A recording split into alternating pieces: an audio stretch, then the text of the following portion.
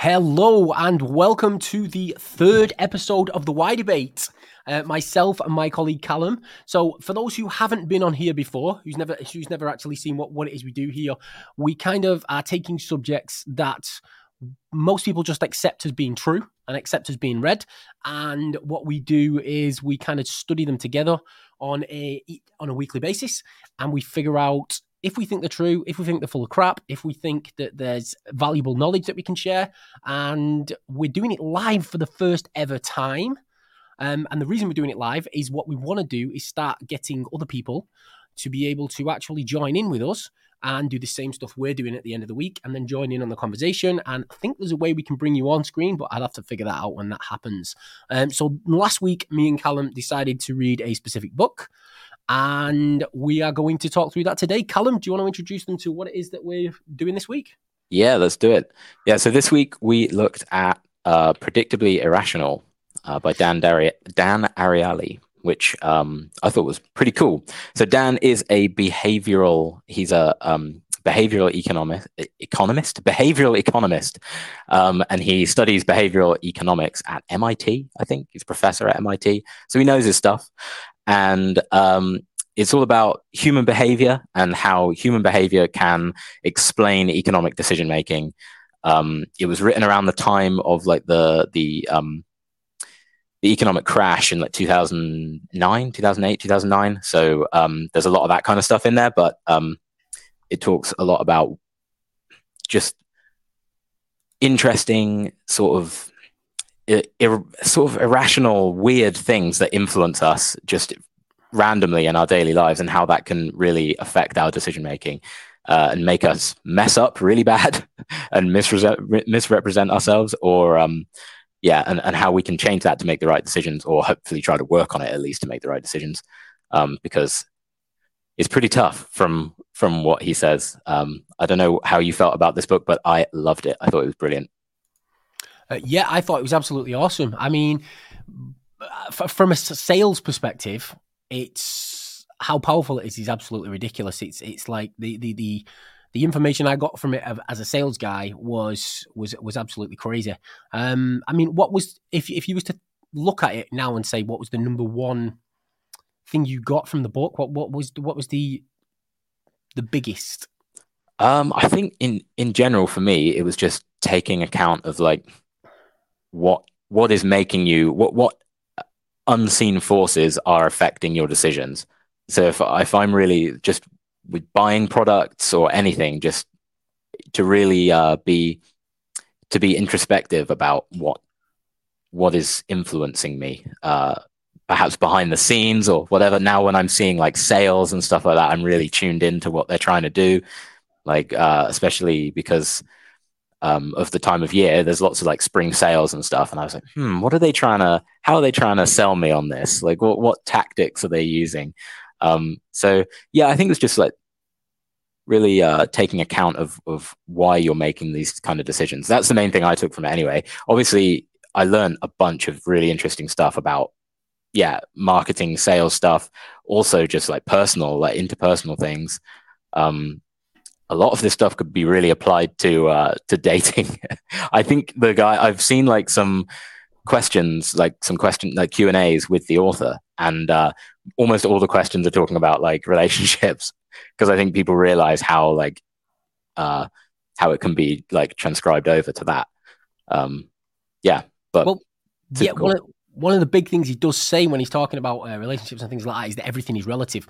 And what you're on about from I think one of the things he says is if you're going out on a night out, if you've got a friend that looks a bit like you and is a little bit uglier than you, take them with you, because people, if you meet, so if two guys go out and they meet two girls and there's two guys together, if your friend's slightly uglier than you, they won't compare you, if you're already chatting, to everybody else in the club. They'll compare you to your friend, and well, I'm having that one.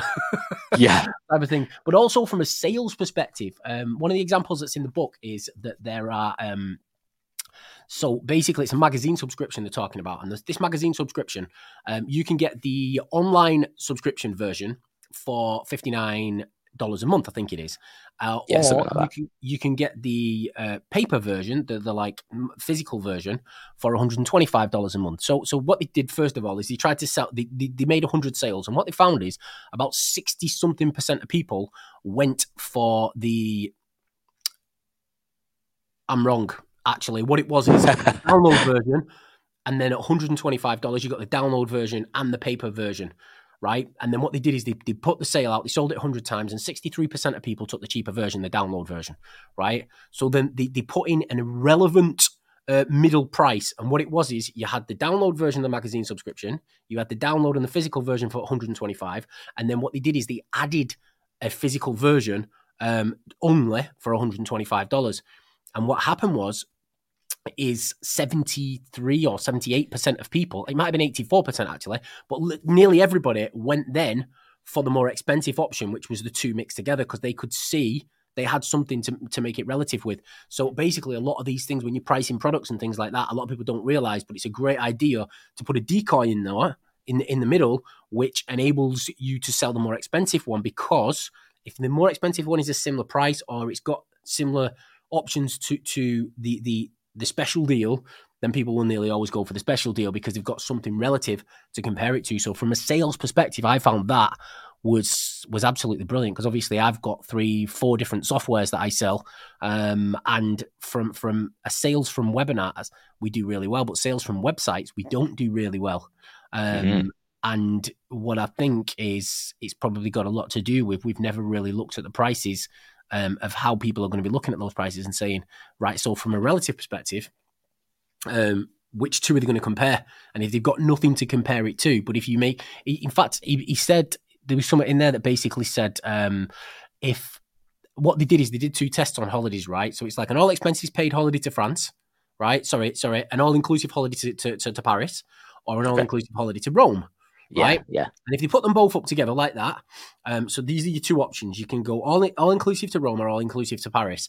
And it was even. So some people pick Rome, some people pick Paris. But then if they added a decoy, if they added a all expenses paid to Rome, and all expenses paid to, not expenses, an all-inclusive and an all-inclusive. And then they added an additional one that was an all-inclusive to Rome without coffee for your breakfast in the morning. So you weren't allowed coffee. So if you wanted coffee, you had to pay for it. Then the majority of people would choose the Rome all-inclusive because they had something to compare it to. And if they did the decoy one as Paris without coffee, then more people would choose Paris. So it's the way that people, I mean, the book's called Predictably Irrational, and I guess that makes sense. It's irrational what people are doing, but because we're so lazy, when we look at something, we're like, okay, well, for which is the easiest? What's the easiest thing to compare it to? So you compare the 2 easiest and pick the best of the 2, which is really smart. Yeah, and it's not always it's not always using as a decoy. It's not always using something that's like a middle option as a decoy. You can also use a really expensive option as a decoy. He gives the example about restaurants where he says that they were able to increase the spending at these restaurants by putting in really expensive like specials. So it made because most people choose the second most expensive option at a restaurant. Yeah. So by upping the price of these specials, he could get basically people spent more money because they looked at the second most, which used to be the most expensive, and go, yeah, nice, that's great. I'll settle for that one. So yeah, and it also raises the prestige of the restaurant too, because look at these expensive options. We'll get into like how price affects people's actual experience of using the product or having the experience probably later, because there's a whole chapter on that too. But yeah, using an expensive option like that to sell something that's cheaper. Yeah, so what you've just moved on to there is something that's referred to as anchoring as well. So there's price anchoring where if you sell something more, so if people come in and everything on your menu is cheap, then they expect it cheap and they don't enjoy it the same, do they? But if if they come in and everything's expensive, then they that's their price anchor. Now there was a guy when I lived in Spain. We lived in like a holiday area in Spain, and he owned a restaurant on the front. And he was a Spanish guy. And what he used to do is he used to pay, English people that lived in Spain to stand outside his restaurant as though they were queuing up. and to be stood asking about thinking. And then as people would come in, they'd go in, sit down, they'd come back out, and they'd go back to the front, and they'd do the same process over and over again all night. And he used to Wow. say, and when I spoke to him, and I said, why do you do that? Why do you have these guys? He says, because if people see somebody queuing outside my restaurant and not queuing outside the other restaurants, then they think we're the best. Yeah. That was it. He spent Yeah. money on that, and it was like so fucking clever. That. Yeah. No, that's smart. That's a good investment. Yeah, well, it's an area where I would have been queuing up, especially get free food. Tourists they're fighting for the tourism, and that was the one little trick he used, which worked. It was always full. I mean, that was how I met him, by eating at his restaurant, and I'm pretty sure I probably got duped with the same trick as everybody else. Yeah.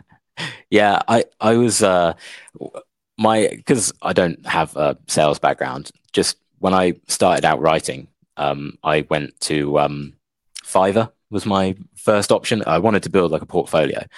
So I was like, okay, I want to build a portfolio, but I can't think of anything to write about. And I want like a broad sort of spectrum of topics to like choose from. So I thought Fiverr is a good option because at least I can get paid for it. So I never like set up a pricing plan or anything for, ever. And so I put, what did I do? I had 3 options. I had $5 for 500 words.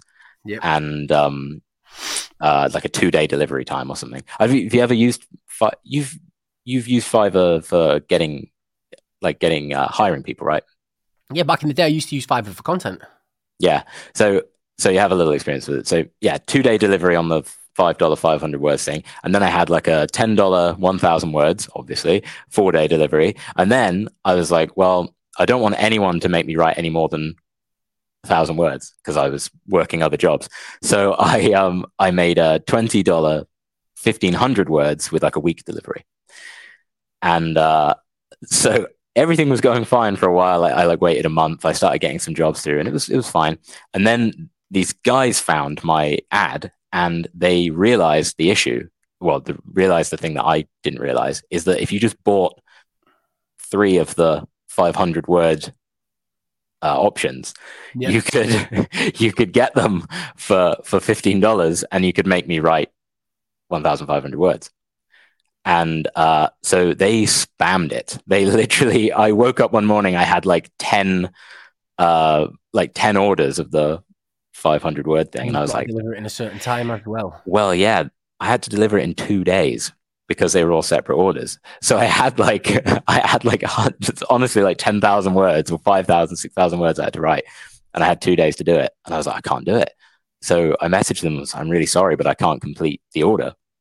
You've ordered too many. Is there any way that we can set up a deal for it? And they were like, nah, take your time, like whatever, it doesn't matter.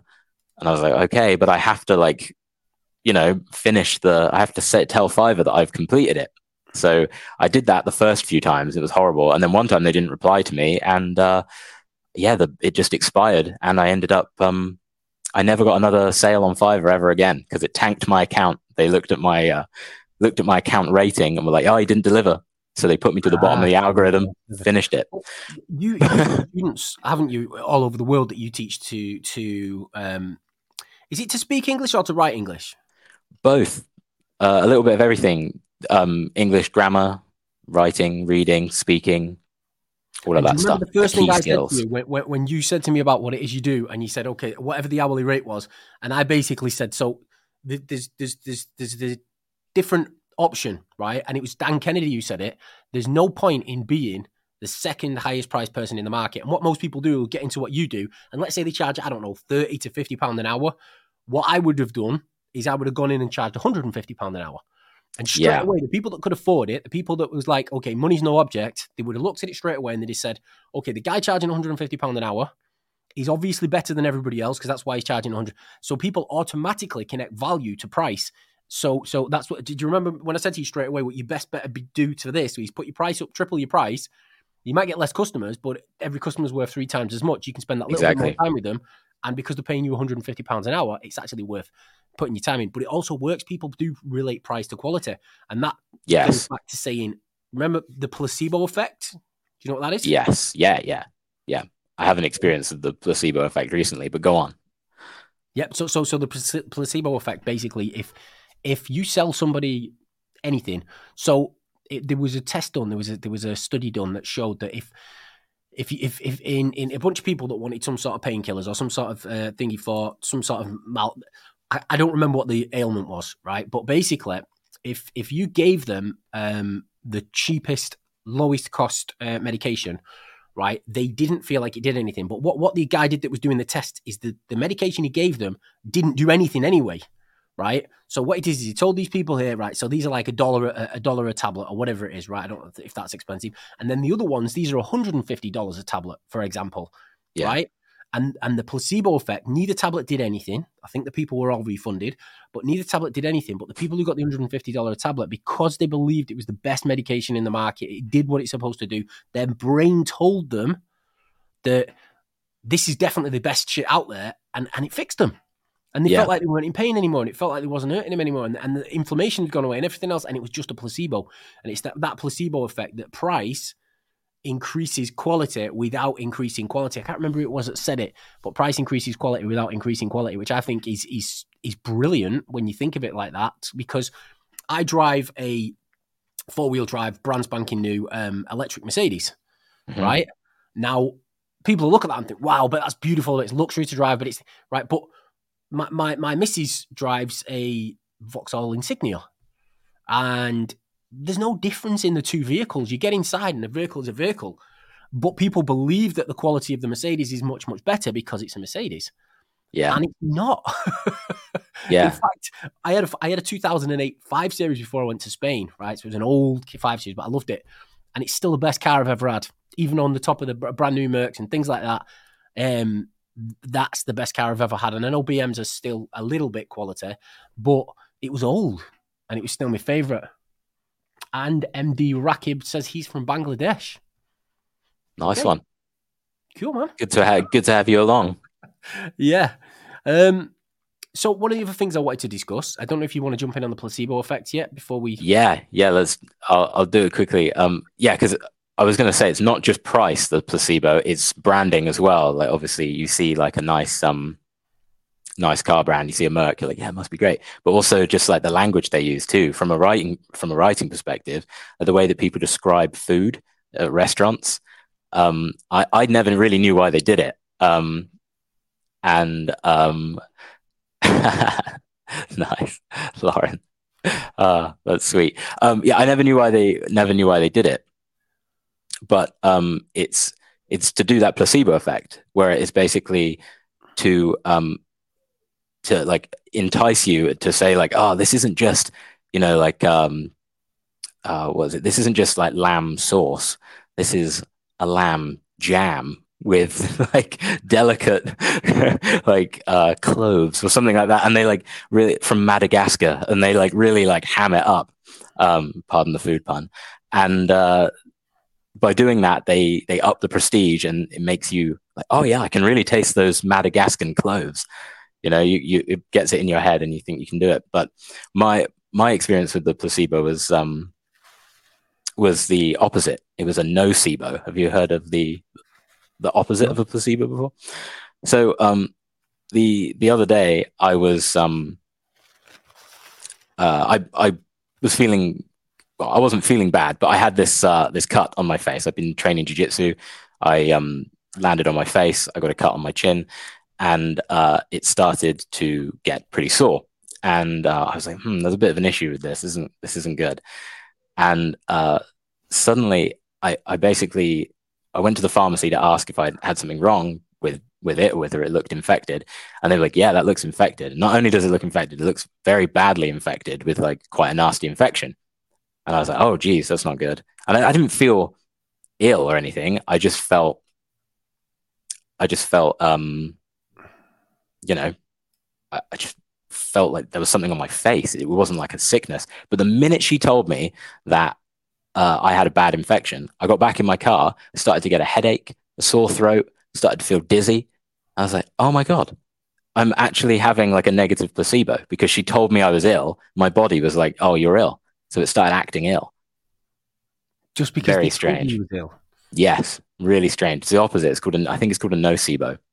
Well, it was the same thing when they did the test with Coke and Pepsi. So they did a blind taste test of Coke and Pepsi, and nearly everybody said they preferred Pepsi. like 80% massive out of the way. Then they Yeah. did a unblind taste test. So basically, they're right. Here's a can of Coke. Here's a can of Pepsi. Taste it. See which one you like the most.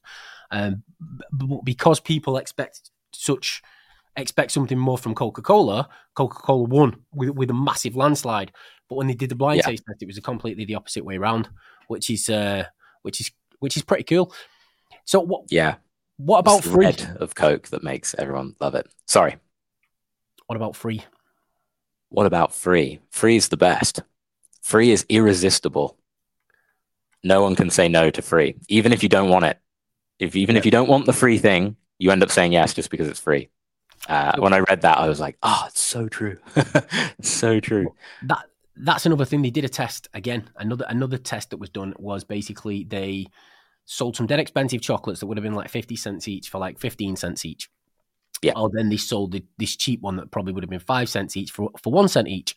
Right. So what they did is they had these two at the store in the shop. What they did is they said, right, so you can get this one here for 15 cents or this one here for 1 cent. Right. But this was not the best chocolate. It was pretty crap. And this one over here that was 15 cents was like normally 50 cents.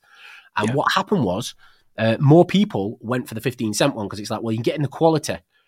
Okay, over the cheap crap for a penny. But then what they did is then they reduced both of them by the cost of a penny.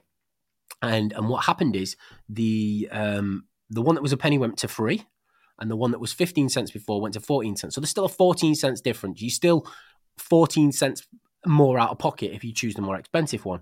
And yet nearly everybody went for free. Yeah. Which is kind of crazy when you think about it. And this is why most software companies, ClickFunnels is a great example. Most software companies give you a free trial. Now, the reason they do that is because when you feel like you own something, once you start using something, and once you see it as yours, you feel that ownership. You feel like, and then when you have to say, okay, I'm going to lose this now in 3 days, you have that fear of loss as a person, as an individual. So when you feel like you're going to lose something, you're like, shit, no, I don't want to lose it. So you pay for it. So the free trial on the software, a lot of people say, oh, I don't do free trials because hardly any convert. If you didn't do any free trials, almost nobody would buy. But if you do a 14-day free trial, you collect their email address. So you're building your email marketing list. And second most thing, because then you can email them with a special offer later. And secondly, even the low percentage that do convert is because they're converting not because they would have came to your website and bought. They're converting because they're like, shit, I don't want to lose this. Yeah.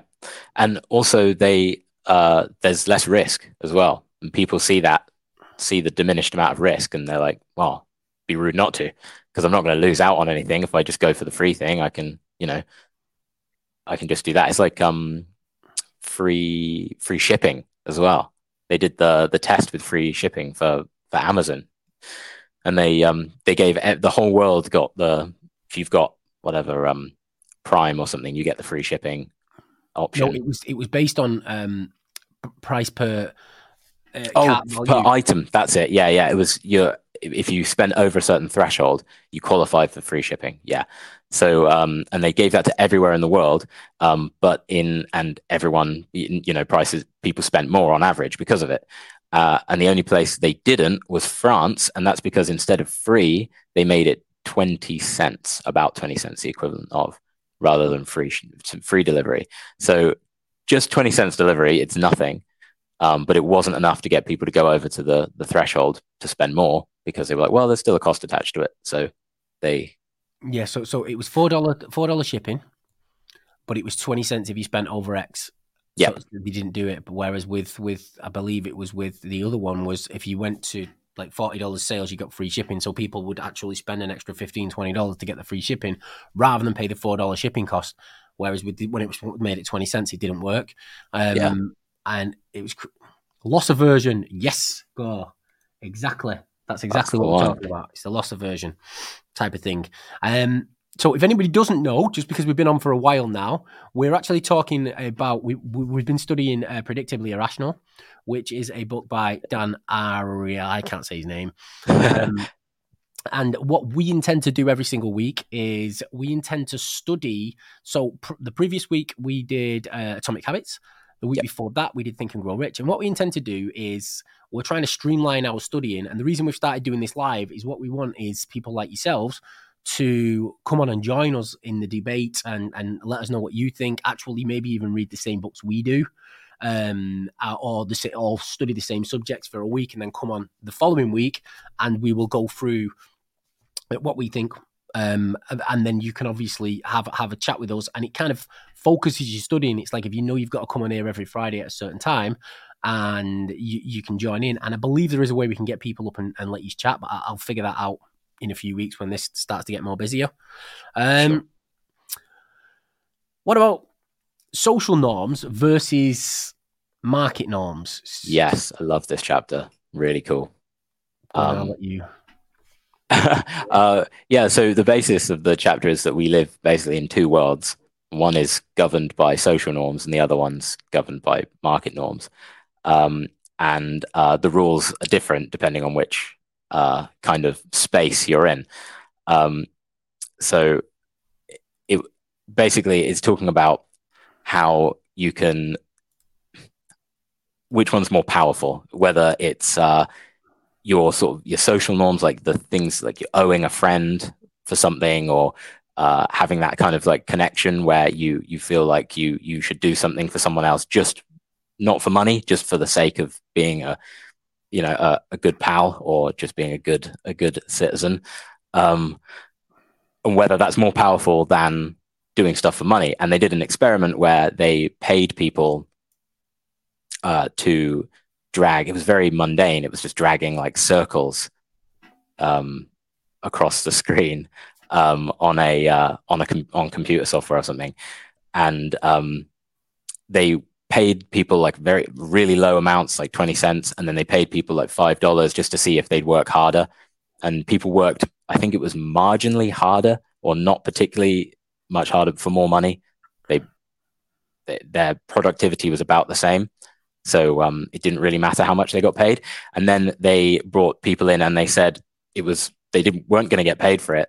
They were just doing it because they needed people to be part of the study and they wanted their help. And the people were more productive when they were doing it for just helping someone, for the sake of helping someone, than they were for a small amount of money. So it just shows the power of social norms over market norms in that respect. They did a similar test with lawyers. So apparently your average lawyer at the time, because this was like, I don't know, 18, 19, 20 years ago, was charging $200 an hour. So your average lawyer had charged $200 an hour, and they got a load of old people who needed low-cost legal help for whatever the reason was. I don't know what it was, but they got a load of older people that needed low-cost thing. They couldn't afford it. So what they did is they went to a load of lawyers and they said, look, what we want you to do is charge $30 an hour for these old people to help them, to get them to be able to do whatever it was. And nearly every single, almost bar none, and nearly every single lawyer was like, no, I'm not cutting my rates for anyone. Don't care what it is. So then instead, what they did is they went to a different batch of lawyers in a different thing, the exact same story. The only thing they turned around and said to the lawyers is, look, these people really, really need legal assistance, but they can't afford it. They haven't got it. And we want you to donate some legal assistance for free to help them. And about 50-60% of the lawyers agreed and basically said, yes, we'll do it for free. We'll do it as a charity. So as a charitable donation, they said they'll do it for free, instead of sitting in a situation where, so when you go to somebody who's a business, if you try and get them to do anything where you're asking them to reduce what they normally get paid, they're probably going to tell you to fuck off. But that's because they see as, I don't know if, in fact, I've done it in the past. You know, when I've said to a client, when I used to be a locksmith out on the road, and I'd say to a client, don't worry about it, just give me a tenner for coming out, cover the fuel. And I drive away knowing full well I had a 50 quid call out fee. So it was a £50 call out fee. It turned up and the job wasn't needed. So normally I'd say 50 quid. And when I drove away, I'd feel really bad. But sometimes I'd drive away and I'd wave and I'd say, don't worry about it, you're good. And I never feel really bad about it. Yeah. So it kind of makes sense. Yeah. Social norms, especially, it's super powerful. Like, you can kind of break market norms sometimes, like maybe not. I think tipping is a really interesting one, isn't it? Like, in restaurants, tipping people, because that's kind of a social norm, but also a market norm at the same time. It's really, tipping in America is a market norm. It's expected. yes. In the UK, it's more social. So if you go to the States, it's like, okay, your bill is this, but how much are you tipping? And there's a few places now that actually pass you a thing that shows you 3 different options. Are you tipping 15%? Are you tipping 25%? Are you tipping 50% type of, like, these are the three options. If you want to be hated and get spat in your food next time, tip 15%. Yeah. But they jump straight to a quarter of the price of your bill. So if you spend $100, it's like, okay, it's $125. It's like, that's more than sales tax. Yeah. But That's like an interesting one. But it forces you, it compels you, because the thought of breaking a social norm is really not good. Because a market norm, you know, if you haggle for a price, for example, and you don't agree on a price, you just go your separate ways. It's not like you end up fighting each other, or you can't talk to that person. You can't go back into the shop the next week unless you really have it out with each other. You know, if you haggle down, you can still come back the next day. But if you broke a social norm with that person and said something that was like inappropriate or offensive, then, you know, they're not going to let you back in. So they're really powerful. My friend, he was having some issues at school, and we were in sixth form, I think. So we did have to be there, but not really. It was one of those weird things where, again, that's another part of the book, is like, you kind of have like a draconian, you have to be here, but also they soften it by being like, yeah, but we'll treat you like you don't have to be. And it's really confusing, mixed messages. You end up not wanting to show up. Attendance, no doubt, is higher when you're more draconian with it. It's just finding the balance. But anyway, he had some issues with school. And to try and correct this issue, the head of sixth form told him exactly how much money he was worth to the school, and how much they'd, say, lose if he left, or how much they'd gain if he left. I'm not sure which way around it was. But basically it was like, we want you to stay in our school because of the investment element of what you're worth to us if you go to university. And he never came back after that, because the social norm was broken, where he was like, well, then I'm just a commodity, and you don't have my best interests. So it was like, you know, for him, it was tough, because he thought that teacher was actually trying to help him stay in school because he wanted him to do well in life. But actually, when he revealed the market element behind it, it broke the social norm, and he was like, well, I don't want anything to do with you anymore. So he just left. So you assume the teachers gave a shit and the teachers didn't give a shit. It was more about the bottom. I mean, everything's a business nowadays. There's nothing that's not a business.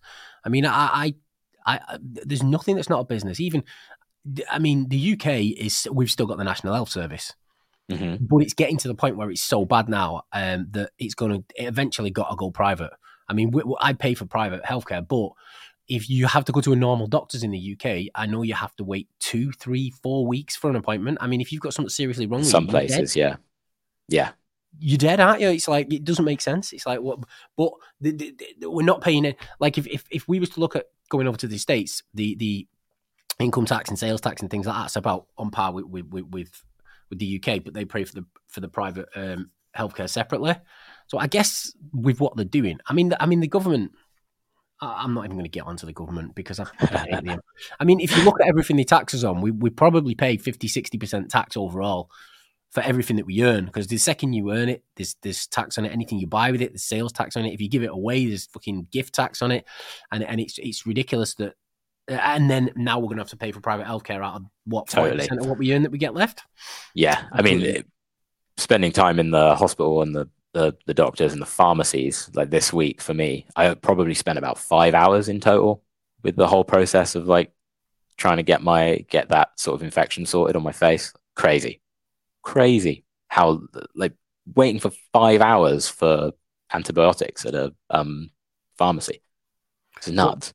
One of the other things, I was just looking over there because I've got a few notes over there, expectations. And one of the things that really got me from inside the book was that when you're reading, when somebody tells you beforehand, right, and it's the same before you meet somebody, and it's why we do introductions in webinars, is if somebody tells you what to expect before it happens, then you will enjoy it more or hate it more if they turn around and say, don't watch that film, it's absolutely crap. You're expecting it to be crap, so you're kind of looking at it from a negative perspective. If somebody says, best film I've ever seen, you should definitely go and watch that one, it's worth, I'd have paid 10 times for my ticket and get to the cinema as fast as you can before it's gone, then you expect you enjoy it more. You actually look at it from a positive perspective. And when I was reading that part of the book, I was actually looking at it and I was thinking to myself, it's like that because that's why in a webinar, because I do a lot of webinars, as you know, in sales presentations, you want somebody to give you a positive introduction before you go live. Yeah. Really important to have that kind of like, I think it's also it's a theme throughout all of the books that we've read so far, is like the whole expectations thing, like whether you can or you can't, whether you say you can or you say you can't, you're probably right. And that is like, that ties into the expectations thing. If you're expecting to fail, you're probably going to fail. If you're expecting to mess up, you're probably going to mess up. That element of this book was kind of the same as the other ones. Think and Grow Rich definitely had like a bunch of that in it, didn't it? About your mindset and how you're, because if life is a webinar, you have to do your own intro. And if you're introducing yourself just by the way you act and the way you think, even if you're not expressing it, you're giving yourself a bad intro, and you're going to pay the price for that. So a good example of that, actually, what you just said, if you think you can and you think you can't, you're probably right. I think that was how you phrased it. I like that. I don't think I've ever used that before. Definitely robbed it from someone. But one of the girls in our office the other day, she came in as a copywriter when she first started. And she said to me, if you'd have told me what I was going to be doing now, I would have told you to keep your job. And now she does all of the video editing and everything. She had no experience. And when I had a chat with her about it, she said to me, I didn't even know how to turn a Mac on properly. But she's brilliant at what she does when it comes to the writing side of things. But now she does a lot of the copywriting and she also does video editing. And that's exactly what if I'd have said right at the start when we were trying to give her a job, she'd have been like, I'm not a video editor. I don't know how to do it. I probably can't do it. And now all the video editing goes to her because she's really good at it. Yeah. Which we found out from doing the YouTube channels, which is crazy. Totally. Yeah, it's the power of identity again. It's the same as what we were talking about last week with how identity is like, if you feel something's your identity, you're going to commit to it extra hard. And if you have like a negative affirmation, I'm not a video editor, I'm terrible at math, I'm terrible at whatever, then that is your identity and you're probably going to act that out. They did the experiment, didn't they, about stereotypes in the book. They mention it in this chapter, speaking about math. And they had two groups of people, and they were like, who is stereotypically, I didn't know this stereotype actually, so I'm going to put my hands are clean in this one. But they said that stereotypically women are apparently not very good at maths. I didn't know that. Girls were always sick at everything at school. But I guess apparently the stereotypes are not very good at math. And the stereotype of people that are very good at math are Asian people are very good at math. So they took a group of Asian women and they exposed half of them to like a questionnaire that talked about their gender identity, and like what's like being a woman. You're a woman, tick this box, like your experience as a woman, and they hammered it into them about their gender of being a woman. And then the other half of the group, they spoke only about their ethnicity. So they were like, so you're an Asian person, your experience of being Asian. And then they did the same math test. And the group that were speaking about their ethnicity beforehand and were primed with the information about their ethnicity scored higher on average than the people who were talking about their gender, because they were thinking, I'm a woman, and the other were thinking, I'm an Asian person. So the stereotype there was working in their favor and or against them in that case, which I thought was super interesting. And they replicated it with that priming thing again. They replicated it with two groups that looked at they had to do word puzzles, and one of the word puzzles was like honor, patience, like nice positive words, and then the other one was like rage, impatience, angry. And these two groups then went to they had to go to the scientist to ask what the next step was, and the scientist was with an actor who was pretending to struggle at completing the task, and they measured how long it took the groups to interrupt the scientist and the actor.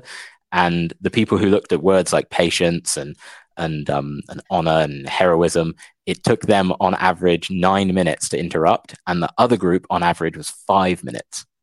Wow, so almost doubled it just by showing them the words just beforehand. by priming them with that kind of thought. They've got the stereotype in their head. Oh, I'm honorable. Oh, I'm honest. I'm good. I'm patient. And yeah, it affected them. Very, very interesting.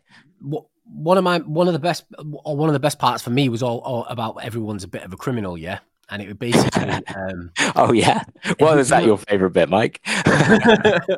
Yeah, that was my favorite bit, because what it talks about at the beginning is everybody will cheat just a little bit, right? Mm-hmm. And they did some tests, right? And the tests basically explain that if you get a room full of people and you make it impossible for them to cheat, then they'll get a certain mark. So let's say 32 out of 50, right? But then if you say to them, okay, we're gonna let you mark your own book and then shred it as soon as you finished it, they found that people cheated, everybody cheated, but only a little bit. So they might go from 32 out of 50 to 36 out of 50. So nearly every single person that did it cheated, right? But then what the other test they did was, what they found out is that if they got them to either write out an honor code, like you said before, or if they got them to read the 10 Commandments before they did it, right, nobody cheated. Yeah. So it's like you're affected by your environment. Again, we're all a product of our environment, which is something we was talking about last week. But one of the things I really liked is that, yeah, basically everybody will steal a little bit. And Dan Ariely did a talk, and I watched it, and he gives an example of a child who gets in trouble at school. So this kid gets in trouble at school because he's stolen a pen, right? So what happens is this child gets in trouble because he's nicked a pen at school. So he has to go into school to see the teacher, and it's like, look, your son stole a pen. It's not there. And he's like, so the father's telling the son off, and he said, look, if you needed a pen, you should have just told me, and I'd have brought you some back from work, right? Yeah. In other words, I'll nick from work if it's a pen. And then he did another test where he put 6 cans of Coke in a student's dorm room, and left them there. And within 48 hours or 72 hours, I think, every single one had been stolen, right? So people had, there's can of Coke, I'll just nick one. I'll just take one. And people don't see it like stealing because it's not financial. Then what he did is he put money in the fridge, right? Which obviously you wouldn't find money in the fridge often. Puts money in the fridge, 72 hours, not a single penny had been touched. And it's as though the further we get from money, the less we feel like we're cheating people, the less we feel like we're stealing from people. People like Enron and people like that who did them big, massive frauds, they weren't looking at it like, okay, we're going in here and we're stealing all the money out of old people's banks and things like that. Instead, they was thinking to themselves, well, it's just data. It's just a thing on a screen. So that's probably one of the things when I was looking at it, it's really, really scary that we're now getting to the point where we're almost cashless society, and the people who commit the fraud do it digitally, so they don't see the sort of chaos and the sort of problems they're causing in people's lives, because they're not running in a house with a baseball bat, hitting them over the head a few times, grabbing all the money and running out. And getting to the level now where a cashless society is going to make in each second. Sorry, I was just reading one of the chats then, but yeah, and it was almost scary to a point where it's like, right, so if this happens and we become a cashless society, people steal. In fact, when they did tests and they checked between the amount of money that was being stolen by white collar criminals, right, was like almost $1 billion in total from all the different types of things, like stealing from work, stealing a pen. I think it was more than $1 billion, actually. I think it was like in the tens of billions. It was really high. Oh, yeah, I think it was almost $1 trillion, sorry. There was 600 million just on thingy. Then there was 350 million, and this was like 18 years ago. 350 million was just people ripping off the government. Now, don't get me wrong, I don't have a problem with that, because the government keep adding loads of taxes and inflation, and they keep allowing rip you off more money and ripping us off. But everything else, like being stolen from businesses, there was like $1 trillion in sales. And then when they looked at the difference compared to that, it was like 20 times as much as actual blue collar criminals. And yet the police spend all of their time and effort in going after these blue collar criminals because it's more visual, because obviously they're stealing actual cash, or they're robbing actual cars, or they're burgling actual houses. But the financial element of it, white collar criminals are stealing much, much more, and nobody seems to want to do anything about it. Yeah. I mean, we're very visual as a species anyway, aren't we? So it makes sense that we'd be more, we'd have that like real aversion towards visible crime. And also, I think the other thing about robbing someone's house is not necessarily about like the money element of it. It's also about like the house is a sacred space, and it's like how you don't feel necessarily unsafe if your PayPal gets hacked. You might feel like cheated or wronged or powerless, but you don't necessarily feel unsafe. Whereas if someone comes into your house with a baseball bat and steals loads of possessions, you you feel that that's like people But go into would you ever therapy use about PayPal that. So again if that happened? I've got a friend, right, who yeah, has, not likely, not as much. well, he's got businesses running from Dubai and Hong Kong and somewhere else. And what the bank in Hong Kong was recently bought out. Okay, Okay, and the money disappeared, hundreds of thousands in there, right? And wow, he got it back, and it all got sorted, and it went through the point, but it took weeks and weeks and weeks to get sorted out, to the point where he's now like, I'm shutting my Hong Kong business and I'm moving everything to Dubai. wow, Right. But it's a situation like that is your bank is also as sacred as your home. In my yeah, opinion, your bank account, it's like and especially if it's the actual bank that's doing it, because in a lot of situations, I mean, this is why I always say to people, if you've got, I don't keep more than 100 grand in a bank account ever, because I don't see the point. I will always invest it in an appreciating asset, because I believe that inflation. I think you've heard me tell a story on one of my presentations where if you go and buy a loaf of bread 10 years ago, it will cost you $1. But if you buy that same loaf of bread now, it'll cost you $3. But if yeah, you've kept that dollar in the bank, it'll probably be $1.10. So you're yeah, actually in a worse financial situation now having that same money than you are 10 years later. But most people's salaries haven't gone up by 3x in 10 years. So everybody in society, unless you're doing entrepreneurial stuff, is actually in a worse financial situation now than they were 10 years ago, which I think is horrendous, because, right, and I didn't know this till a few years back, but apparently what happens is when a bank issues a loan, they don't actually go to the royal whatever it is where they get the cash from and get the money from it depends whether you're in the UK or the US. What they do is they just input that on the computer, and that generates more money, yeah, and it actually inputs more money into society. And every time that happens, it's devaluing the income that we've got. And because it devalues money, basically what it's doing is it's putting, other than the bankers, it's putting every single person in the whole country in a worse financial situation day by day by day by day. And when we did the Atomic Habits, he said if you increase what you do 1% each day, then after a year you're 365% better.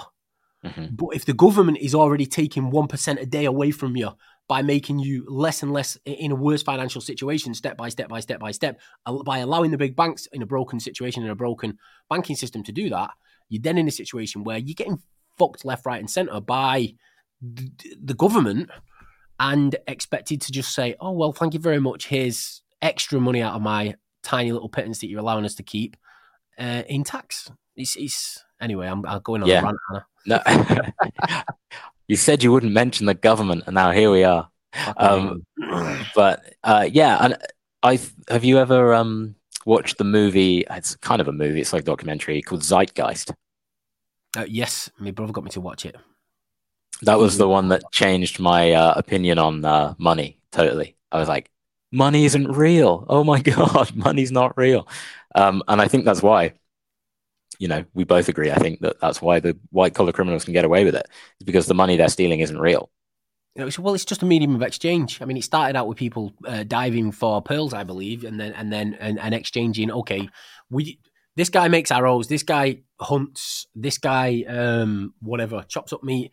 Let's all work together and thingy. And then eventually it was like, right, well, he can't chop up enough meat to benefit me for hunting hundreds of animals. So they Yeah. basically need to figure out a medium of exchange. But when you get to financials and stuff like that, right? A great story that I heard about marketing, which is absolutely brilliant. And I can't remember the guy's name, but what he did is he brought black pearls to America, I believe it was. And Okay. so, but he tried selling them in his own country. Nobody was interested. Anyway, he went to, I think it was somewhere like Manhattan or somewhere like that, right? And he went to the most expensive jewelers. And he got them. So the first thing he did was he took out advertisements in papers and he put pictures of the black pearls surrounded by diamonds and things like that, right? Yeah. And then what he did is he went to the most expensive jewelers and he got them to put them in the window of his shop for an astronomical figure that like no one would ever human buy it. beings could never afford, right? So the only people who could afford it is like the super rich. So then the only people that were wearing these black pearls were the super rich. And because of that, the price was anchored off the action that he did, right? So the price of black pearls was anchored off the action that he did, and because of that, now people expect to pay an absolute fortune for them. Yeah, right? That's the history of black pearls. Yeah, which is pretty cool. Which I there we go. Have that one for free. But no, I think I love that story. I thought it was really cool. It makes you think about luxury brands as well. Going back to talking about branding and like the price and quality, like all of these luxury brands. I walk past, walk past a designer clothes shop, and you're just like, who would even wear this? Like, who the hell would even wear that? Like, the patterns are ridiculous. Like, it doesn't really, like, a lot of it just doesn't really make sense. It's all very strange. You don't just go down the street and see people walking around wearing that kind of stuff. It's to do with status. Yeah, it's all just like I remember my cousin being like, he started getting into like designer brands, and he wanted like these socks, and they were like £50 for like two pairs of socks or something. And he was like, yeah, but they've got this logo on them and they're really like that's you're buying like that tiny logo. They're freaking socks. Like, it's insane how much better a product can they actually be than I get 12 pairs for 10 quid. And right? I buy the same ones every time because it's 12 pairs for 10 quid. But no, it's status. It's status. I think it was a guy called Russell Brunson who explained it the best. When I heard it and it kind of sunk in and I heard what he'd said, it was like, oh shit, that makes complete sense. And he was talking about, so people like you want the biggest house because they want, every single decision you make is based on status. And I thought, no, I don't agree. I disagree, right? And he was explaining that you want the biggest house because you want the status. You want the most expensive car because you want the status. You want all these different things. Every decision you make in life is for status, right? And then he said, but then someone will turn around and say, well, I could afford to drive a Ferrari, but I drive a Ford Fiesta or whatever. And they also make that decision because of status, because they don't want to be the knobhead driving around in the Ferrari that everyone's looking at thinking you're having a midlife crisis. Instead, they want to be the guy that's like, okay, they want to be fly under the radar. So it's kind of reverse status, but you're still making the decision on status. And when he explained it like that, I was like, holy shit, that makes so much sense to me, which he didn't. That's so true. Yeah, I hadn't thought of it like that. That's well interesting. This value is definitely linked to status. The Victorians had mouldy Egyptian kneecaps on their mantelpiece because it was seen as showing their wealth. And they also had black teeth because sugar was expensive. Yes. Yeah. And that's why people as well, that's why they'd wear that horrible makeup that was really, really bad for your skin. It's because they wanted to be pale. Because they kneecaps. So wait a minute, just a second. Well, let's go back to the molding Egyptian kneecaps for a sec. And I'm like, wait a minute. So they've gone to somebody's grave and dug them up and got their kneecaps. Yeah, going for the kneecaps. What is wrong with people? That's mad. Victorian England was a wild place. Although I think I heard something that like back in the day, you used to be able to get these kind of things from catalogs. They'd be like oddities and stuff you could buy from catalogs. And I guess like some guys in Egypt would just like pay a bunch of shady Egyptian dudes to go and rob a grave for you of some pharaoh. And and you end up with their moldy kneecaps on your mantelpiece. That's crazy. But if it's the market norm, people do it. Nowadays, everyone's realised that sugar's the worst thing in the world for you. But so the healthiest back in the day would have been the people that weren't actually rich because they were living on potatoes and veg and things like that. Let's have a look. What else is she saying? Victorians loved robbing Egyptian graves. That's why there's hardly any mummies left. Is that real? Yeah, I can imagine. I probably like privately funded archaeological things in if you're not bought by a museum, you could go and do that. It's like Indiana Jones stuff. Go and grab some Egyptian mummies. That's cool.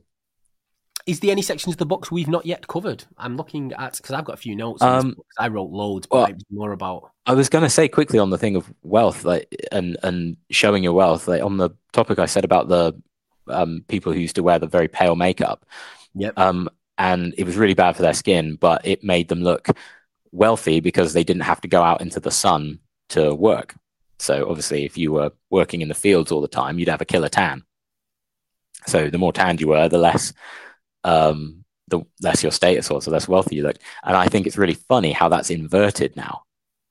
So people never wanted to look like they had a suntan? No. It's very, very historically recent that people look like they wanted to look like they had a suntan. And only really in the West, I think. In Asia, you can't buy makeup without whitening cream in it. Seriously? All the girls that I knew when I was living in Asia, they would have to like look online for cream without whitening, because otherwise they just end up with like moisturizing their face every morning, and they're just making their skin really white.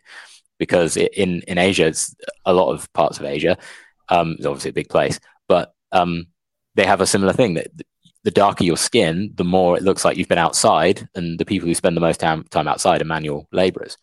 So in Thailand, the men grow really long fingernails. I thought it was super weird. I thought they were just playing guitar all the time. You know, sometimes you see dudes with like long fingernails because they like play classical guitar. I was like, wow, all my students must be really into classical guitar. But no, apparently it's a status symbol. It's like, look, I can have these long girly nails, even though I'm a boy, which is weird for people in the West. But I can have these long girly nails because I don't work with my hands. Ah, right. So it's and it shows off their wealth. So, isn't it mad? Yeah. People are mental, but it is status again. You're going back to status every single time, aren't you?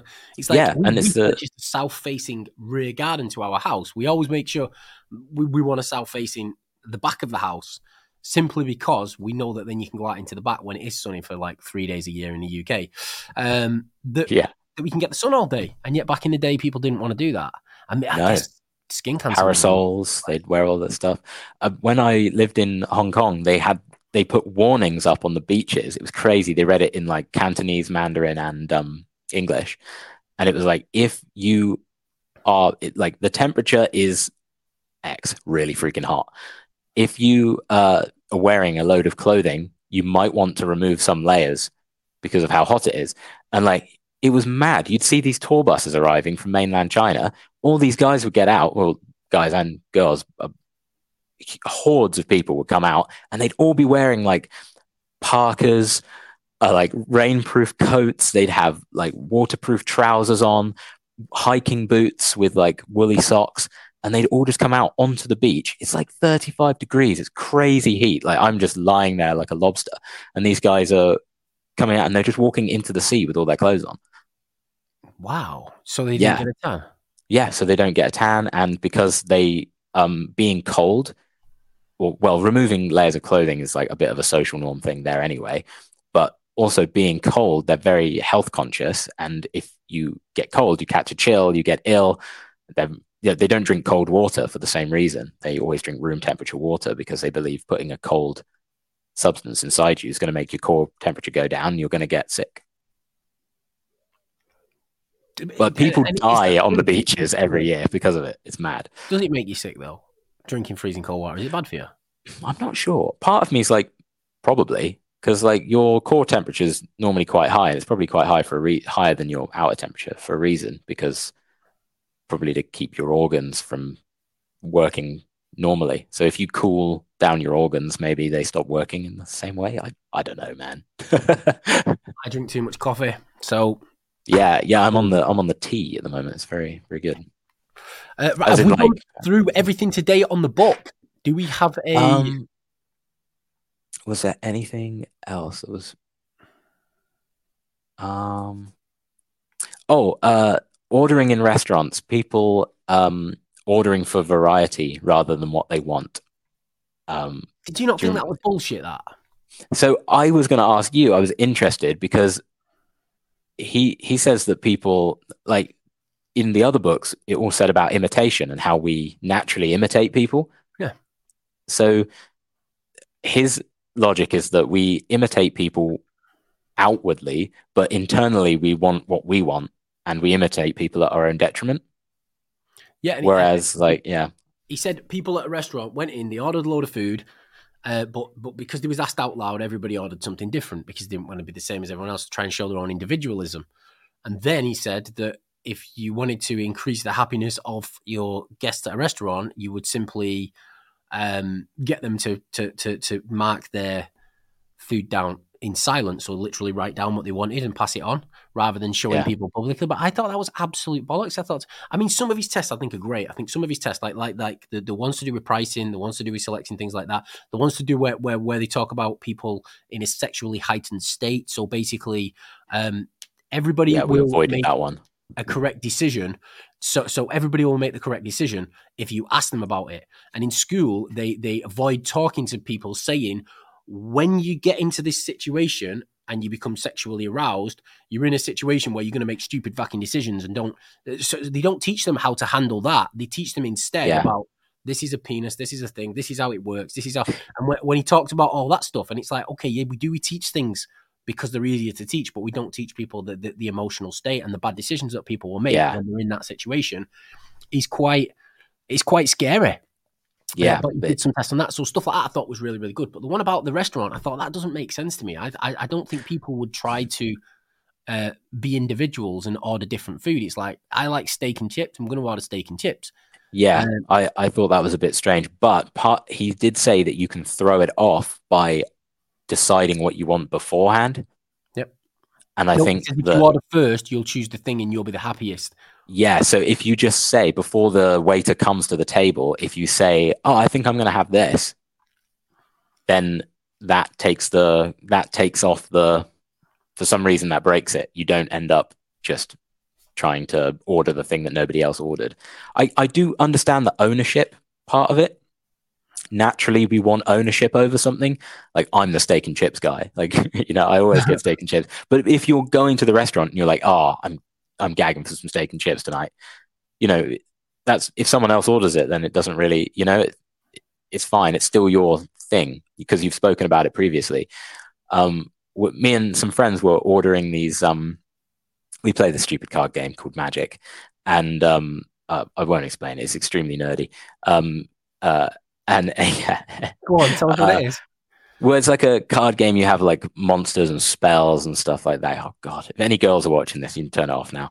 But the monsters and spells, and it basically you have like decks of these cards, and they're like designed around like a sort of commander card or like a leader card, and they all have like a certain flavor to them. Some are about like dragons, and some of them are about like stealing things from other players and stuff like that.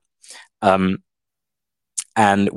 there's a Lord of the Rings one coming out soon. Okay. We're like big fans of Lord of the Rings, and there's like 4 or 5 of these different decks, and there's a bunch of us that play, and everyone was like, "Oh, I want this one. Oh, I want that one," and we all chose like different ones. But then there's too many of us, so some of us have to double up, and everyone was like, "Oh, is it okay if I buy this one too, or is it okay if I buy that one too?" It's like, well, yeah, of course it is. Buy which one you want. Like, nobody actually owns these. You don't own it. It's not yours. You just buy whichever one you want.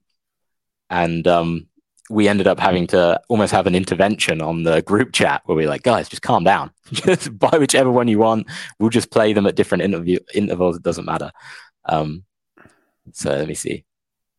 Got in a late, so didn't catch what book Yes. you're discussing. It's the book called Predictably Irrational. Look in the top right-hand corner. I put a picture. See it? Yeah, I noticed that. It's pretty cool.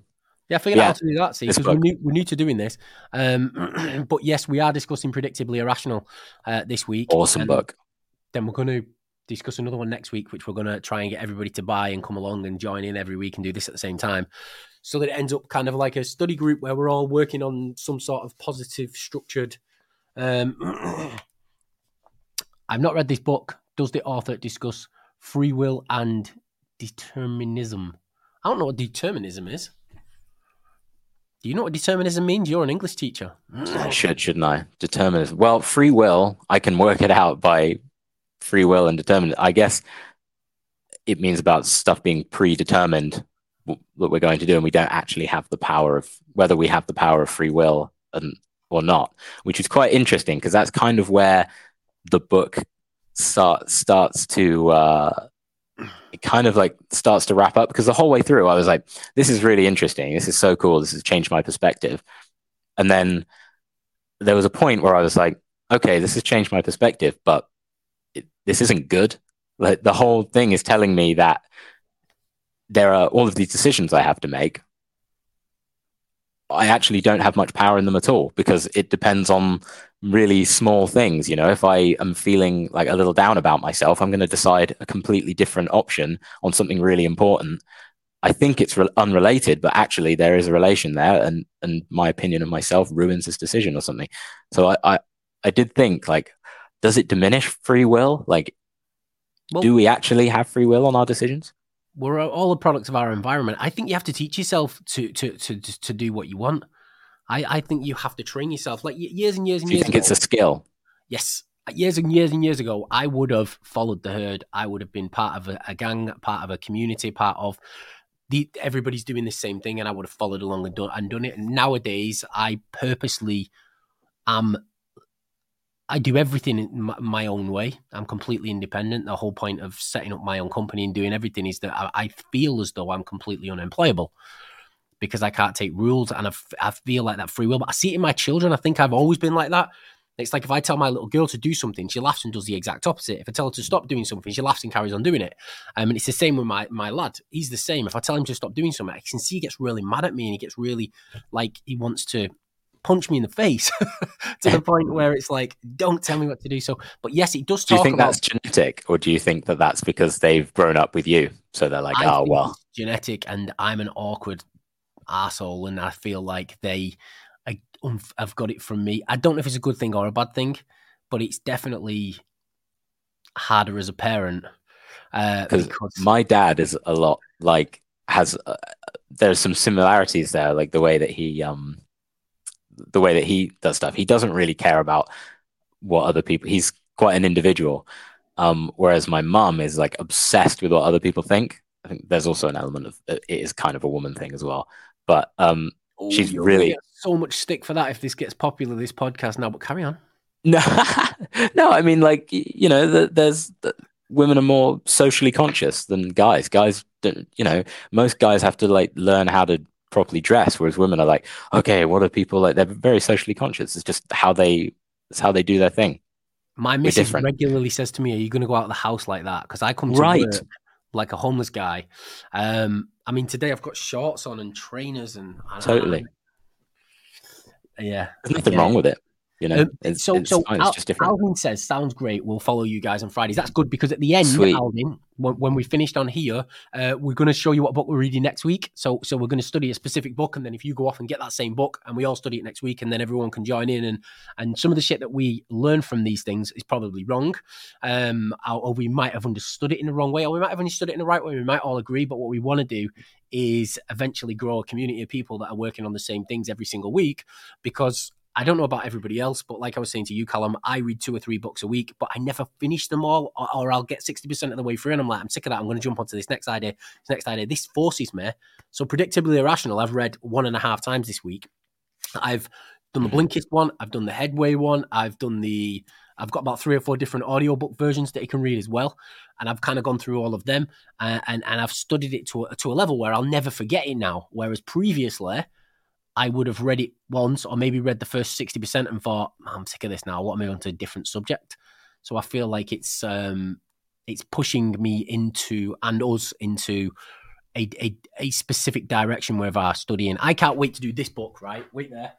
Right. I haven't talked about it yet. But from a marketing perspective, I think that was probably the most sold book of 2022, except for maybe the Bible and the Quran. But that from Alex Hormozi is amazing. And this one, I can't wait to do this one, Callum, because you're going to be gutted. Look how thick that is. Oh my God. I've got to get through that in a week. You've got to, mate. That's the rules. I'll read it twice in a week, that. Right, yeah, so I know you will. When someone says you don't do something, it makes you determined to do it. Yes, exactly, Lauren. When someone says to you, or you can't do something, like you haven't got the ability, it's like, fuck you, I'll show you. Yeah. Great. I'll read the Atomic Habits a couple of months ago. Atomic Habits was great. We did that last week. Yeah, that was a I really good book. enjoyed Atomic Habits. Yeah, still, are you keeping up with your Atomic Habits? Me, yeah. Except for the one where you know when I said in the morning I get up and I make sure I'll wait to get to the office to have a wee because Yes. my gym's in there, so I come and do my gym because I do 7 mile on my air bike every morning, and then sometimes I'll do a bit of a workout before I go and get a shower and thing yet. But Yeah, it's impossible. That's impossible. But with my little girl, she's it now was ambitious, to be fair. yeah. Well, Not having a wee. she used to always get a little bit of chocolate with every meal. So breakfast, she'd get a bit of chocolate out of this specific cupboard. We moved it. She doesn't know that it's above the breakfast bar now. It's out the way. And we've changed that pull-out ladder into all things like rice crackers and really healthy things for her, or much healthier than things that are packed with sugar.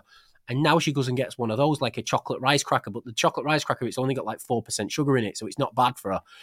Right. So yeah, some of the things we've done, it really has. It's had a positive effect on me and on my little girl and on the way I look at things now. It's like, okay, I focus to make things easier and try and focus. But with this Predictably Irrational, this will change the way I do business going forward. Totally. Specifically to do with the price anchoring, because a part of the book when they go through it, they talk about price anchoring. And what they did is they did a test where they basically started off with a low price anchor on some people and a high price anchor on others. It was the last 2 digits of their social security number. Well, yeah, they used that as one. That was a price anchor. But then what they did is they said to people, I'm going to pay you this much to do this. And they said somebody else going to pay you this much. So here's a low amount you're going to get. This is a high amount you're going to get to do this same thing. And then later on, they said, what's the lowest you'd accept for this? And people would go lower than the previous one. So one was 10 cents, one was 90 cents. The 10 cents people went to about 5, 6, 7 cents or whatever it was. And the 90 cents people went like to 60, 70, 80 cents. So that price anchor. Then what they did is they said, right, the next one we're only going to pay you 50 cents for. And then they went back and said, what's the lowest? And the people who'd started lower would still be price anchored to the original lower one. And then later when they spun them around and said to them, right, for this click, we're going to pay you 10 cents and you 90 cents after listening to this horrible sound. Mm-hmm. And then when they asked them again, the first price anchor was the one that held true. So it shows that price anchoring from an early perspective, well, like from a sales presentation perspective, is brilliant, because if you can prove the value of a product really, really, really early on, everything you say thereafter, that original price anchor is going to stick. So that's brilliant. The decoy effect with the pricing structure is, okay, there's 2 different prices. I want to sell for this or this. How can I get people to pay for the more expensive one? Is by using a decoy. I thought that was absolutely brilliant. Loved it. Yeah, super smart. Yeah, it's going to make, I'm going to be much more aware of that stuff now, just as a consumer as well. Right, so we've got here, all these books are helpful and great building blocks for being successful. I totally agree. That's why we're doing it. That's why we're actually in work now while we're doing this. We're not supposed to be because it's a Good Friday. But I know. Also, we do this every Friday during working hours rather than doing something productive that will actually earn money. Is we spend time on this podcast going through this because I feel that the education for both me and Callum is way more valuable than us doing anything that's going to actually earn us investing in yourself, isn't it? Right. First goal is to get rid of everything going in your head for 100%. Besides that, you're doing right now. Right. So being like hyper focused, like walking to just observe and analyze what you see and hear right at that time, and nothing else. Right. Okay. So what you're talking about is being present. Like having like work on stand. Okay. Yeah, so just being present in the moment all the time and making you more effective. Yeah, I can agree with that. I'm a big fan of Miyamoto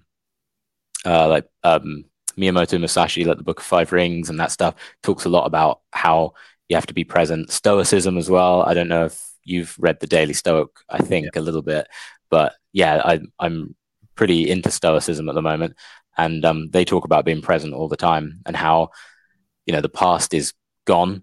So it's irrelevant.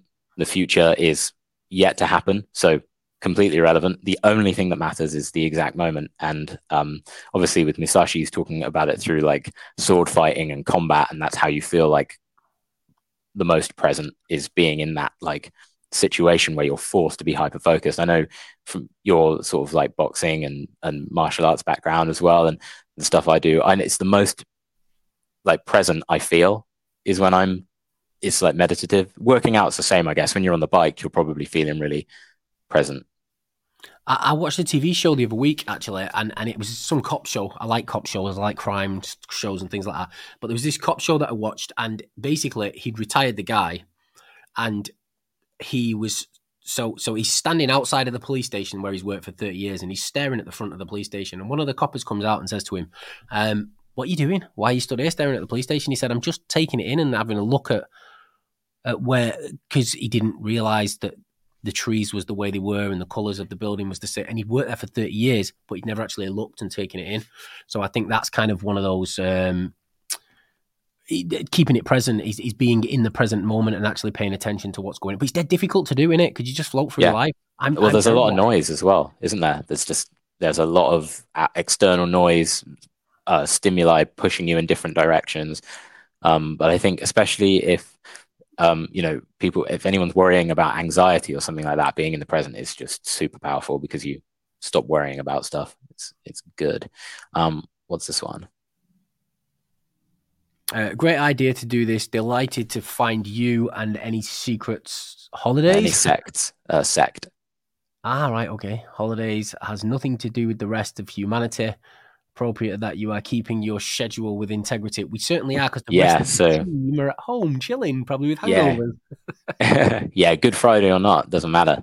That is a really interesting point, though. I was going to bring it up earlier, is that, there are some places on Earth where what we're doing today is actually illegal because it being a sort of religious holiday.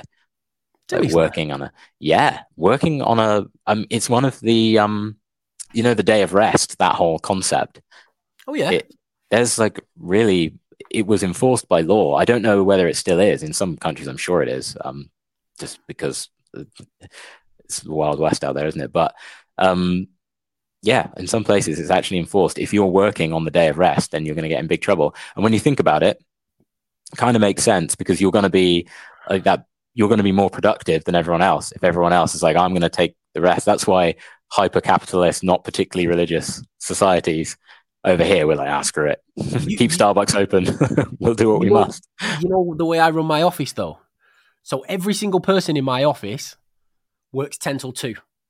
And I've done this purposely, because what I feel is, if I had everybody coming in 9 to 5 like the rest of society do, I feel like you can potentially be productive maybe 6 hours a day maximum, right? And most people have got children, meaning at home you've got your 2 hours that drain your productivity in the morning. So what I'll do is I run my offices from 10 a.m. till 2 p.m. Monday to Friday. And I do that specifically because I feel like people are they're more in the moment, they're more productive, they're more alert, they know what's going on. Nobody ever feels like they're overworked. And if we can't get done what needs to be done between 10 and 2, I employ more people. I mean, and I feel, and like I said to you, I'd love to write a book, which we've actually started putting together, called The 4-Hour Workday, which Tim Ferriss might go berserk about, but it's a true thing. But what I need to do is prove the concept first. Yeah. What's this one say? It also helps more objective in order to lessen biases. Wait, there we're getting tons of things. Well, I'd say that there are inequality of responses in relationships with. So being present is owning ourselves, choosing the best. And what does this last one say? My take it easy Friday that you do this is Good Friday, a real one. My take is that every Friday you do this is Good Friday. Thank you very much. Sweet. I read that wrong. You should read the questions, because I'm terrible. You're an English You should read the questions because you can read.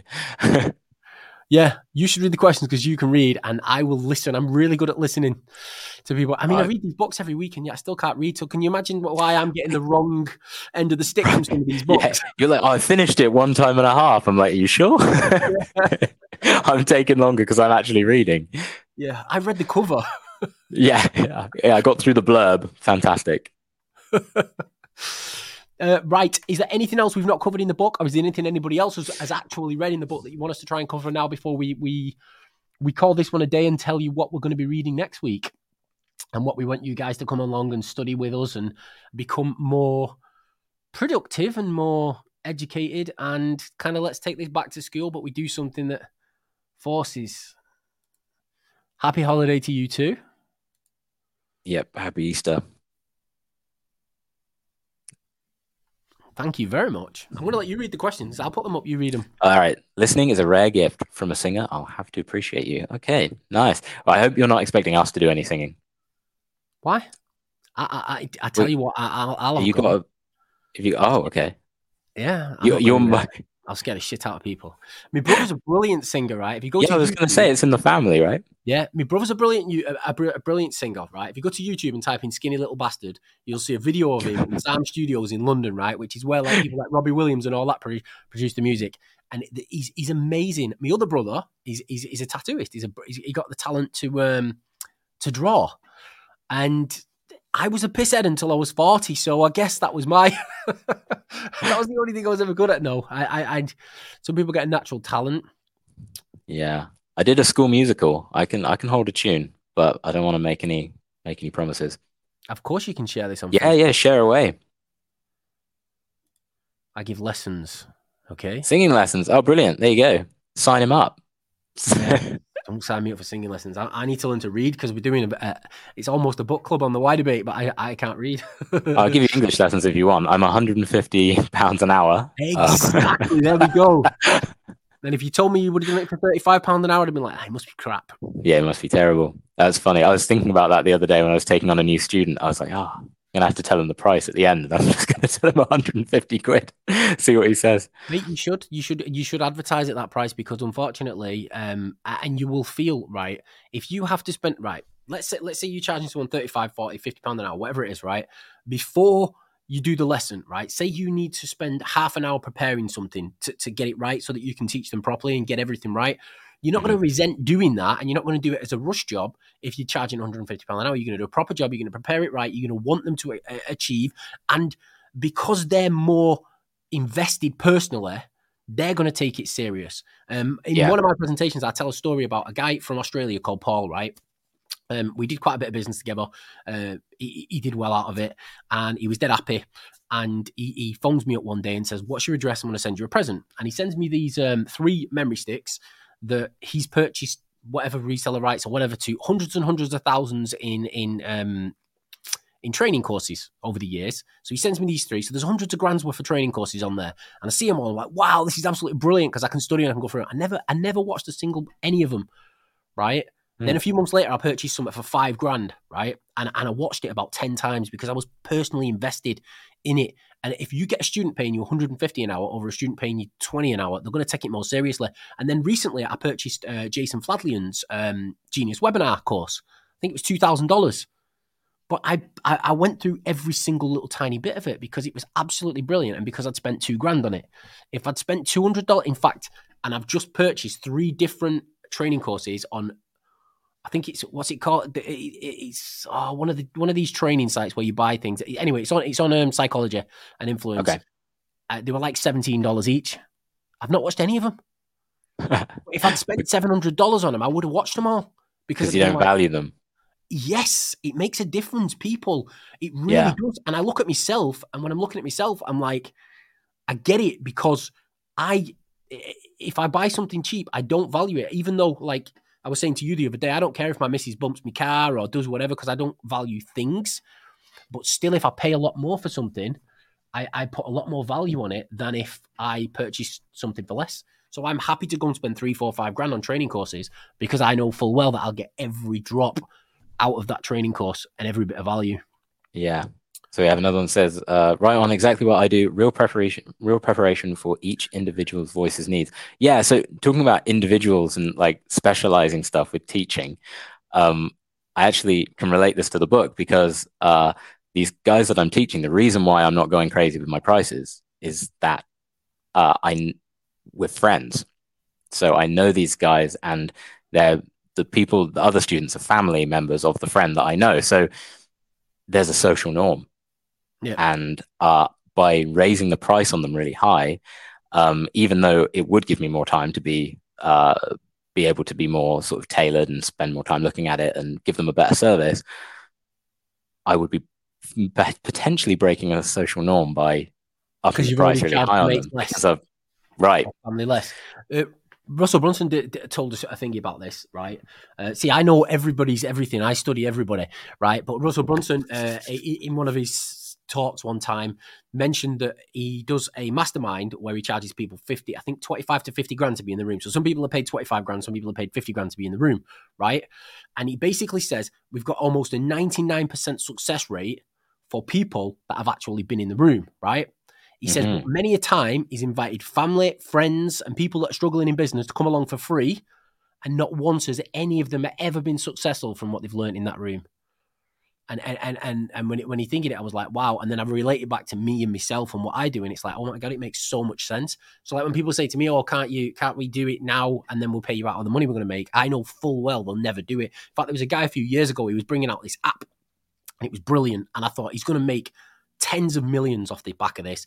So I helped him for free because I thought, you know what? Him actually getting to the point where he's going to make all this money off the back of this, it's brilliant. He's going to make a fortune. So I helped him, and I spent about 4 or 5 hours with him, right? Going through everything he needed to do step by step, and went through, set out his whole business plan, did it all. And I said, I'm not going to charge you nothing, mate. I want you to be successful.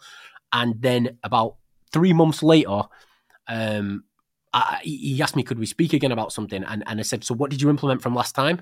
Like what's been implemented? What steps are you at? Where are you going from now? I've said I'll help you. I want you to be. Oh, he says, I decided to do something. And I was like, mate, go away. Don't even fucking speak to me again. And he's like, what are you on about? I said, mate, cancel everything you've got with me and go away. I wasted 5 hours going through the whole process with you, and now you jump from thing to thing. If I'd have charged you $5,000 for that meeting, you would have done it. And I basically said, if you want to speak to me in the future, it's $3,500 an hour. I said, otherwise, don't even get in touch. And it was rude, but I was rude because I was super pissed off, because I was at the point where I'd spent 5 hours with somebody thinking, this is going to help him. This is really going to put him on the map. He's going to make millions. It's going to help him. It's going to help his family.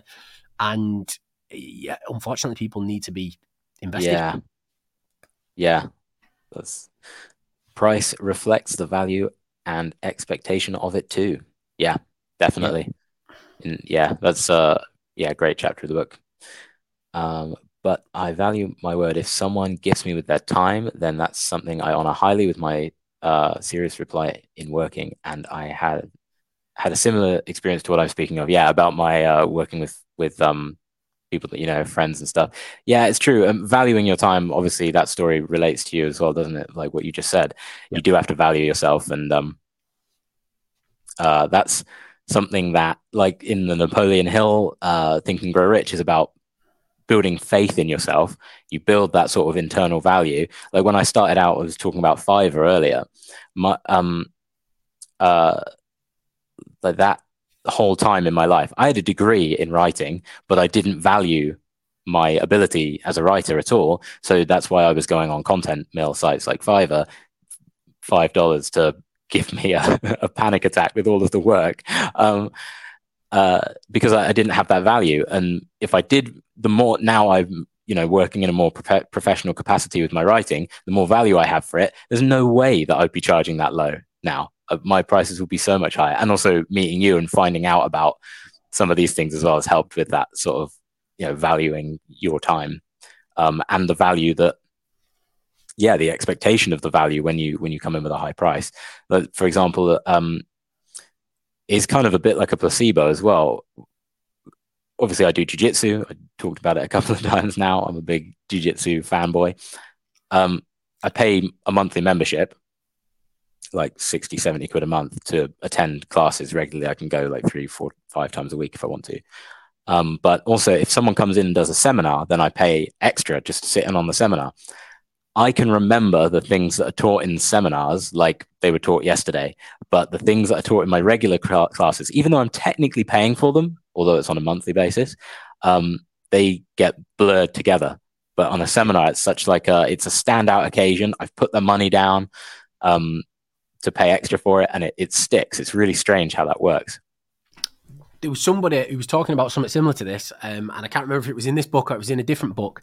But this is something that, and it might have been in this same book, but he basically says, right, if you want to do something and you want to commit to it, right, you need to set a specific time, specific date, make it measurable, and all the rest of that stuff, and say, right, I'm going to do this, this, this, and this, right, and then at the end of it, you need to turn around and say, right, and if I don't do it and I don't follow through, then I have to like give your mate over here, so one of your friends, a check I don't know if you can do checks anymore, but in the book he mentions a check. He definitely was in this book. He says give your mate a check for say $500, and if you fail at that or you don't stick to what you're supposed to do, he's going to mail that check to some charity that you hate. So it could be like a charity for making sure that, like, dog food charity or I don't know, something about like a charity you making sure hate. that everybody's got painted nails in a certain fucking thingy charity where it's a complete waste of money where you're not interested. And that way you'll focus and you'll make yourself do it because you don't want to pay for it. But it's the same. You get something you're as committed as you would be if you were paying for it without actually paying for it. Yeah, that's a good idea. Scare fear of loss, and I'm sure I've read that in it. Right, guys, I feel like we've gone through almost everything that we can on the book today. I've really enjoyed today, Predictably Irrational. It was absolutely awesome book. I think it's life-changing. Everybody should read it. Right, so next week, we're going to come here at the same time. So it's 11 a.m. UK time. Is it 11 a.m. when we come on? It is, isn't it? 11 a.m. UK time every single Friday. And wow, I think loads of things just popped up. Oh, no, it's just the one. And he said to yourself, anyway, 11 a.m. every single Friday. We're going to come on up to 2 hours. So we might be on from 11 till 1. It might be on, say, 11 till 12. It depends which book we're going at and what we're doing. Next week, we are going to do what book, Callum? We are going to look at Wired for Story. This one here. The Writer's Guide to Using Brain Science to Hook Readers from the Very First Sentence. This is something that I'm going to like a lot, I think. I'm very excited to take this one home with me. Yeah, and the good thing about books like this is that they don't just help you in sales, which although they're designed wired for story, they help you. And maybe they're not designed for that. I don't know. I've not read it yet, but I'm assuming that it's very sales focused. But if it's not, I'm assuming if you're trying to write a play, if you're trying to write a song, if you're trying to make your partner go back out with you because they've dumped you and they've left you and you have to write them a letter. I don't know. The sob story. Who wrote Wired for Story? It is Lisa Cron. Lisa, go on, show the name so people can see. Lisa Cron. I think it's Cron is how that's. So if people buy that, me and Callum are going to read it cover to cover, probably twice by this time next week. We're going to watch every video we can on YouTube, get a list of all the different things that's in there. And then anyone who can come and join us at 11 a.m. next week, that'd be great. Subscribe to the channel and click the thing that says that where you get notified when we come on. Because, we might not. Lisa Cron, there we go. Boom, stick that up. In That's fact, the one. Wait there, it's called man, we can write things. For Story. Lisa Cron. Let's see. I don't know if we can. Let's have a look. I've just pressed it. Boom, there you go, guys. The Why Debate. Love it. Oh, that's cool. I've just figured out our logo as well. I think that's awesome, that logo. Yeah, I love it. Sweet logo. Yeah, beautifully designed. Exactly. Yeah, that's what I was thinking. And I'm pretty sure Dan's not going to sue us for using a picture of his book that we in the top because we're marketing for him. Yeah, he seems like a nice guy anyway. Imagine if he did. That would be my book up. Sue, motherfuckers. The Why Debate. The end of the Why Debate before it begins. It's called the Why Debate because we're not just going to do books. We could do anything. I mean, I want to look at things like religion. I want to look at stuff in history. I want to look at things to do with business. I want to look at, we basically said when we first started it, health, wealth, relationships. Let's look at things for all different things. We could do something to do with weight loss, to do with keto. I have no clue yet. We're slowly working this out, but we've decided to go live because what we want to do is enable you guys to be able to come on, study the same thing as us, so it kind of focuses what we're doing every single week and hopefully builds value for absolutely everybody that's watching. And yeah, it's fun. And I probably won't ever look at it Predictably Irrationally again. I've read it that many times now. But then as soon as we leave here, I'll probably start on Wired for Story. Yeah, I need to get into that one quick. I'm going to try and beat you to finishing it this time. It's never going to happen. See, competition. You have the superpower of not actually reading, though, so that's the I can't read. It's your advantage. Words, but I do look at the pages. You think it would take you longer because you have to Google all the words? Oh, what a prick! Right, on that one, guys, we will see you all at 11 a.m. UK time next week. Thank you very much. Looking forward to it. Bye. See you later. Bye.